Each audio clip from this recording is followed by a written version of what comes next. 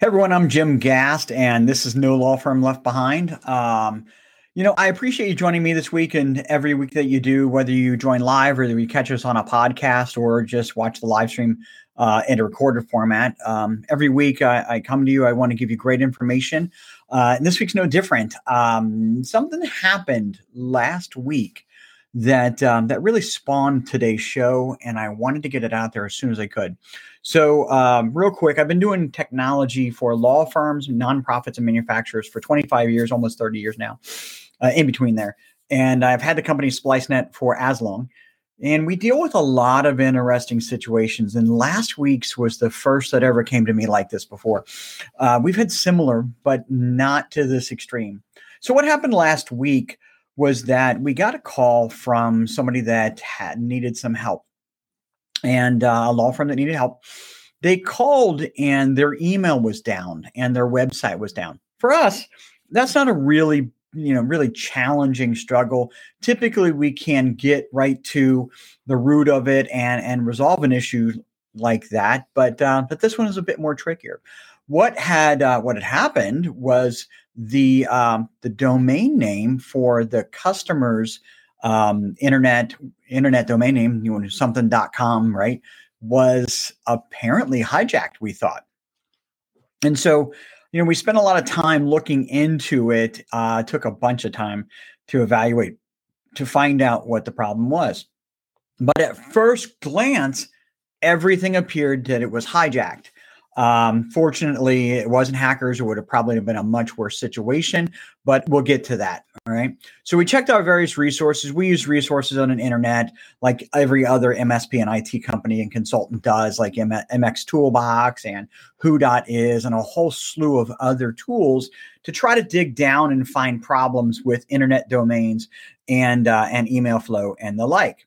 So what we found when we started using these tools, sorry, I got a tickle, was that the domain name was no longer registered in the customer's company name, right? Everything on it was marked private, and something that we hadn't seen in this particular situation before. So we get to think in the worst case scenario when we started seeing this. And the only thing we could find is that it was the domain had been registered at register.com. I know a little bit about register.com. We've dealt with them before. They're a very popular domain registrar, just like GoDaddy or Network Solutions, which is who we prefer to use as Network Solutions. So, of course, we called up register.com and said, hey, we're trying to find some information out about this domain. And, what can you tell us? They really couldn't tell us a whole lot at all. The reason they couldn't is because the domain was resold under the register.com umbrella by a register.com reseller. Now, if you didn't know anything about it, a lot of companies sell domain names and they resell them, and they use registrars to sell them because most companies can't do it themselves, right? They don't have the wherewithal to do it themselves. So they use a register.com, but it's their interface, right? And there's all kinds of companies that do it. It's really, really a common thing, that happens. So because of that privacy veil that register.com has with their resellers, they couldn't tell us anything. They told us that we had to call the reseller. All right. Okay. Well, we'll call the reseller. Well, they gave us the information for the reseller, and we called the reseller. It turned out that the reseller was bought by another company, and there was no one at that company that bought them that could help us. At least we thought. And so we were really left with, a really tough situation. What do we do, right? Register.com can't help us. The people that could help us, that are the reseller, they're not there. They're gone. They're out of business. Essentially, they've been acquired by someone else. So obviously, we're going to go back to register.com because it seems to be our best course of action.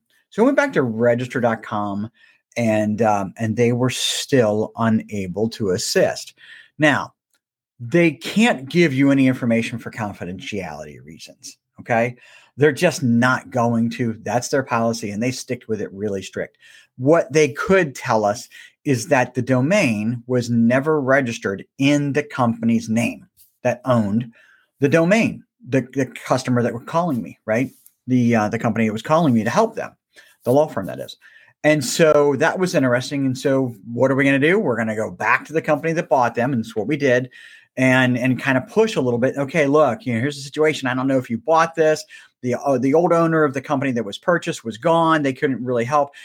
We pled our case with the people that we could and said, hey, there's not really, you've got to find a way to try to help us in some way, shape, or form, because during this entire time, the customer's down. They have no email, no web interface, really bad. And what was going through our mind was, some worst case scenarios before that. And the customer's still kind of concerned about some worst case scenarios. And I'll explain those in a minute. So it happened that I knew someone at a higher up level at this MSP/IT company. And after waiting and pulling, all the strings that I could with the direct approach, I really pulled that out of my back pocket, which I really appreciate them coming and helping, but was really a much, much higher level. There's many levels at this MSP. And so going to that far to the top to someone, hey, I'll do whatever I can for my customer. I had to do it, And so they were able to ultimately help out like within the next day or really, really late that evening or something like that. It turns out that the law firm's domain was not hijacked. It was just expired, and register.com or the reseller had maybe told someone who never told the law firm, because they weren't the contact information on that domain. And they might have told register.com might have told the reseller that this domain was expiring, but the email address for that person was gone, right? And didn't go anywhere that anybody knew about. And so because of it expired, nobody knew.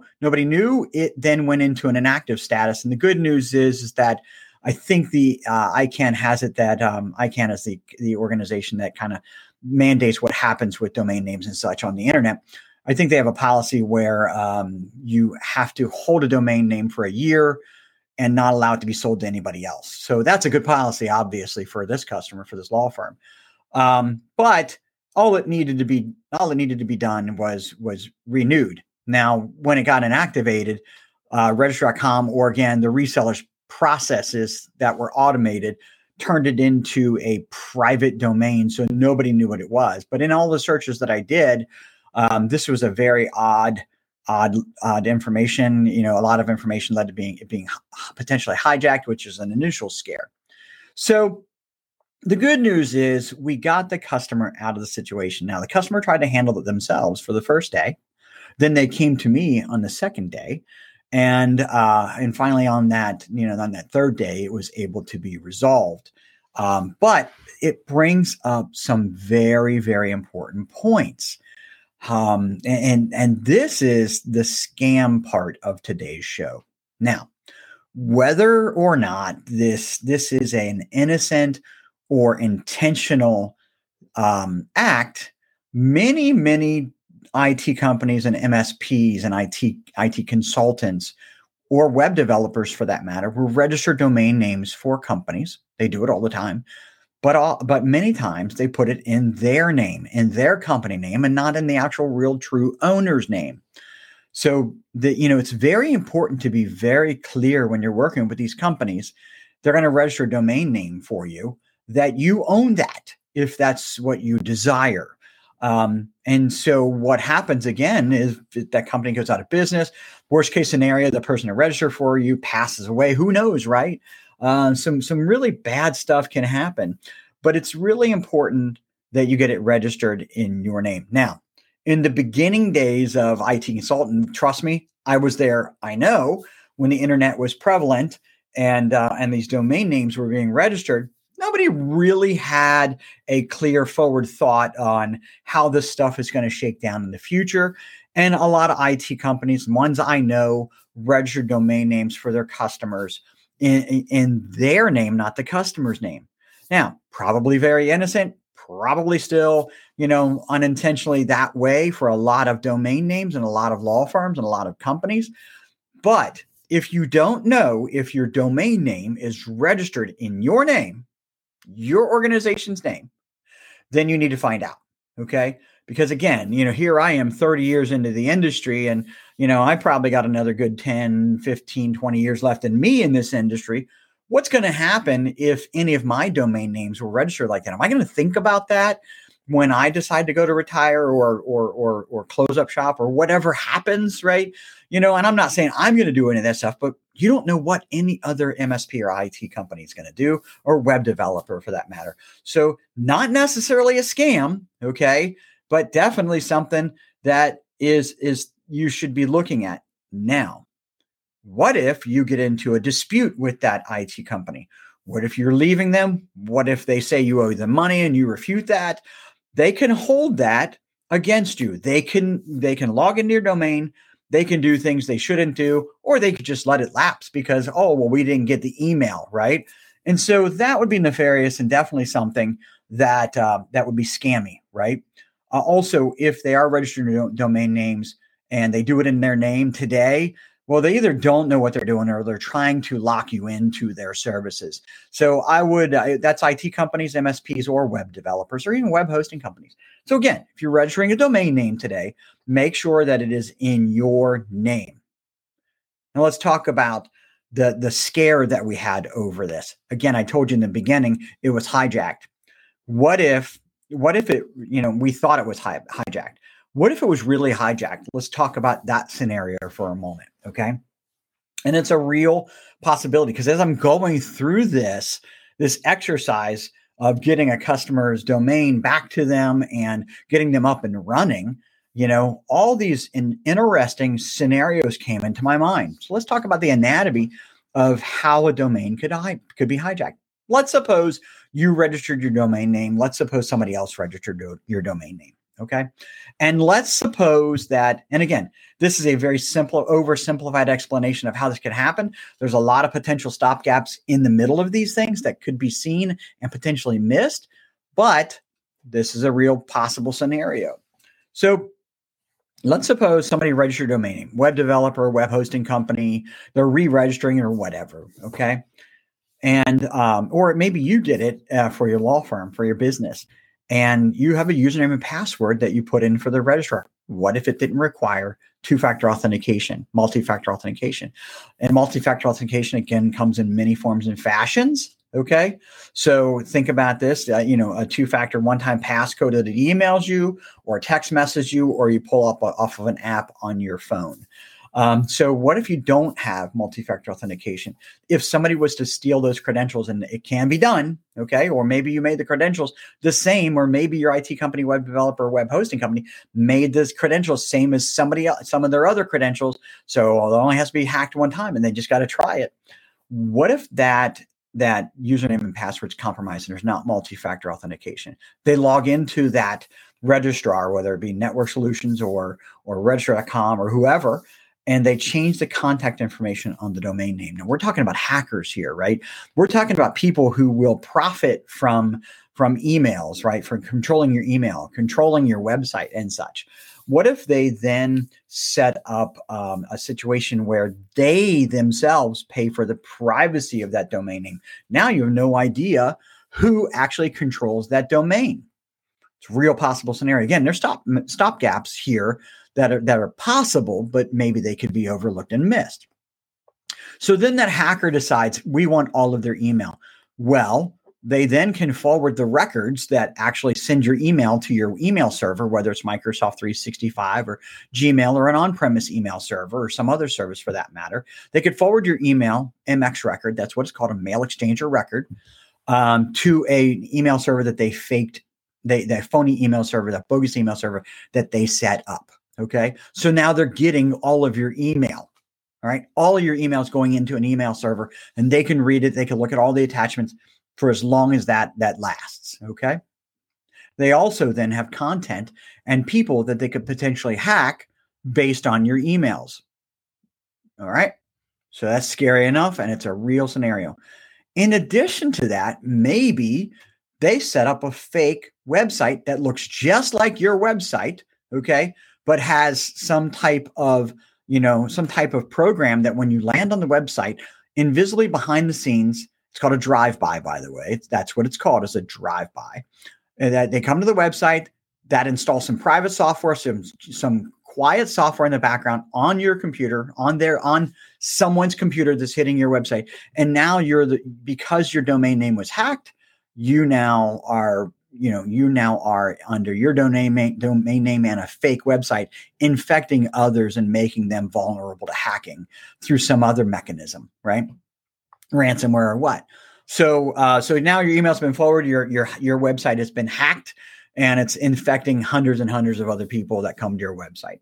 So those are real scenarios that could exist. So you can't get your website back. It's hard to get back.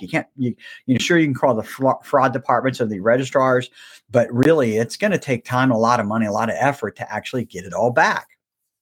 So how do we keep this from happening? Okay. Well, let's talk about one other thing. Let's suppose another scenario is a little bit less nefarious, right, than hacking, is your web developer or web hosting provider says, we need all of your traffic to come to our web servers, and then we'll tell it where to go, where the email to go, where the website's at, where an FTP server is at, or a remote desktop server is at. Okay. That's another thing. And then that web hosting provider goes out of business or they have problems. So one of the things I say is never let a web developer or a web hosting provider host all of your DNS records. Okay. Again, I'm going to step back and explain what DNS records are, because it's a little complex. Everything else is kind of rudimentary, right? Everybody can kind of understand the scenarios, but DNS is one of these types of things that most people, if you're a lawyer, if you're running a company, you just don't typically know what this is. So DNS. It stands for domain name system, right? And what that does, it takes an IP address. Everybody pretty much knows what an IP address is, and turns it into a name like www.splice.net is correlated to an IP address on the internet. So I could just type in splice.net to my web browser, and it knows where to go. All right. No, by the way, if you didn't understand that the website's not controlled by the names of websites, well, sorry, it's all just storefront facing, right? So anyway, there's DNS entries that tell where your email should go, what IP address your email should go. That's called an MX record. All right. There's DNS entries that tell where your website should go. There's other kinds of DNS entries also that say that, hey, when your email goes there, if you get an email from this place, this is a safe place to receive email from. Those are called SPF records and such. And so a lot of times your web developers or your web hosting providers will want all those records to be on their system. Why? Just control, right? For good reasons or bad reasons, they just want to control it. So if you have a problem with email and your email flow, you've got to call the web developer who doesn't really typically know how to solve email server problems, right? Or the web hosting company who throws their hand up and say, we just point this stuff, right? Instead, I would alternatively never give a web developer or web hosting company control over all of my DNS, my internet DNS, okay, all those domains.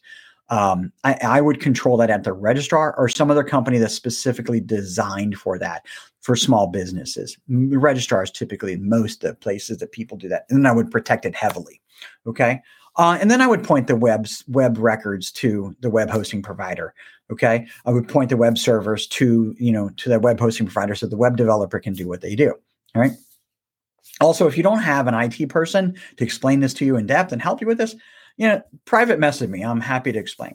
So back to some of the ways that we can prevent hijacking, nefarious or not so nefarious or innocent, right? Is 3 ways, right? Let's never give web developers and web hosting providers full control of your DNS. By the way, that control, never give them name servers. Those are what they're called, name servers, okay?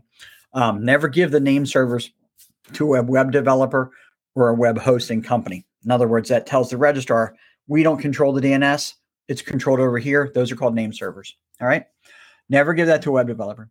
The other thing is definitely at the end of this video, go to who.is. It's simple. Okay. Go to who.is. It's a website, who.is. So all you got to type in your web browser and type in your domain name there. Make sure that it is registered to you or someone at your company and your company. So domain names are typically registered to individuals or companies. Okay. And if it is registered at a company, make sure that it is registered as there's a contact on there, an administrative or technical contact that will probably never leave your organization owners, for example, myself. But in this situation where an IT provider might sell their company, that doesn't help a whole lot. So you want a couple of additional people on there, including if it's an IT person in your organization, that's not good enough, right? You want somebody that's not going to leave, okay? And if you put multiple of each, not too many, okay? Too many means more people that could be potentially hacked. I'd say 3 administrative contacts and maybe a couple technical contacts, people that are highly trusted, and make sure that we're checking this annually. Make sure that those people are registered to it, not owning it. Very important. All right. And then make sure it's definitely registering company name if that is the case, because if it is ever hijacked, you can get it back by, sending a letter in some cases and disputing it with the registrar, not registrar.com if it's a reseller, unfortunately. The other thing, and finally, I'll say this much. We repeat this all the time. Okay. All the time. MFA. Okay. Multi-factor authentication, 2-factor authentication. Honestly, in our organization, we have 2-factor authentication set up on so many things that I have to scroll through a list often to find all of even my multi-factor authentication app is multi-factor authenticated. So I have to put Face ID on it, but scrolling, lots and lots of these, that we have. Why? I don't want people getting into any accounts that we have access to. Everything should have multi-factor authentication on it.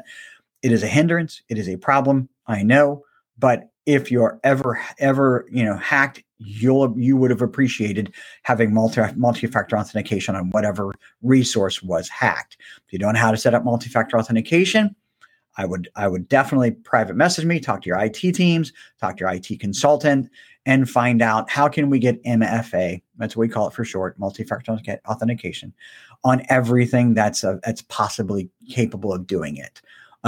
It's a one-time passcode, so they can break the username, they can break the password, but only you would have access to the one-time passcode, that multi-factor authentication code. Even though I'm going to say this, it can be hacked too, but it's a lot harder to do so. So I got a couple of other scenarios that I'm going to talk about. I'm kind of splitting shows up a little bit. Next week, we're going to have Baron Henley from Affinity Consulting. We're going to talk about the tech show a little bit. We're going to ABA Tech Show. We're going to talk about a bunch of fun stuff next week. But on our next IT Scams Uncovered segment, what we're going to talk about is passwords and documentation and the risk that you take not controlling them either with your in-house IT teams or with your managed service provider / IT consultants. Lots of incredibly huge risks there as well. So again, this is No Law Firm Left Behind. And what I'll say is this: if you're not a member of No Law Firm Left Behind on LinkedIn, please go grab this link, join, and become a member of No Law Firm Left Behind. It's a private group on LinkedIn. And if you can't write this down or find it, just go search No Law Firm Left Behind on LinkedIn. There's a company page and there's a group page. Follow the company and join the group. Please do. Okay. In addition, we've got our magazine out. If you're not subscribed to the No Law Firm Left Behind magazine, private message me and I'll get you connected with that too. And then finally, if you're looking for our past shows, just go to www.splice.net/No Law Firm Left Behind. All of our old shows are there. All the videos are there.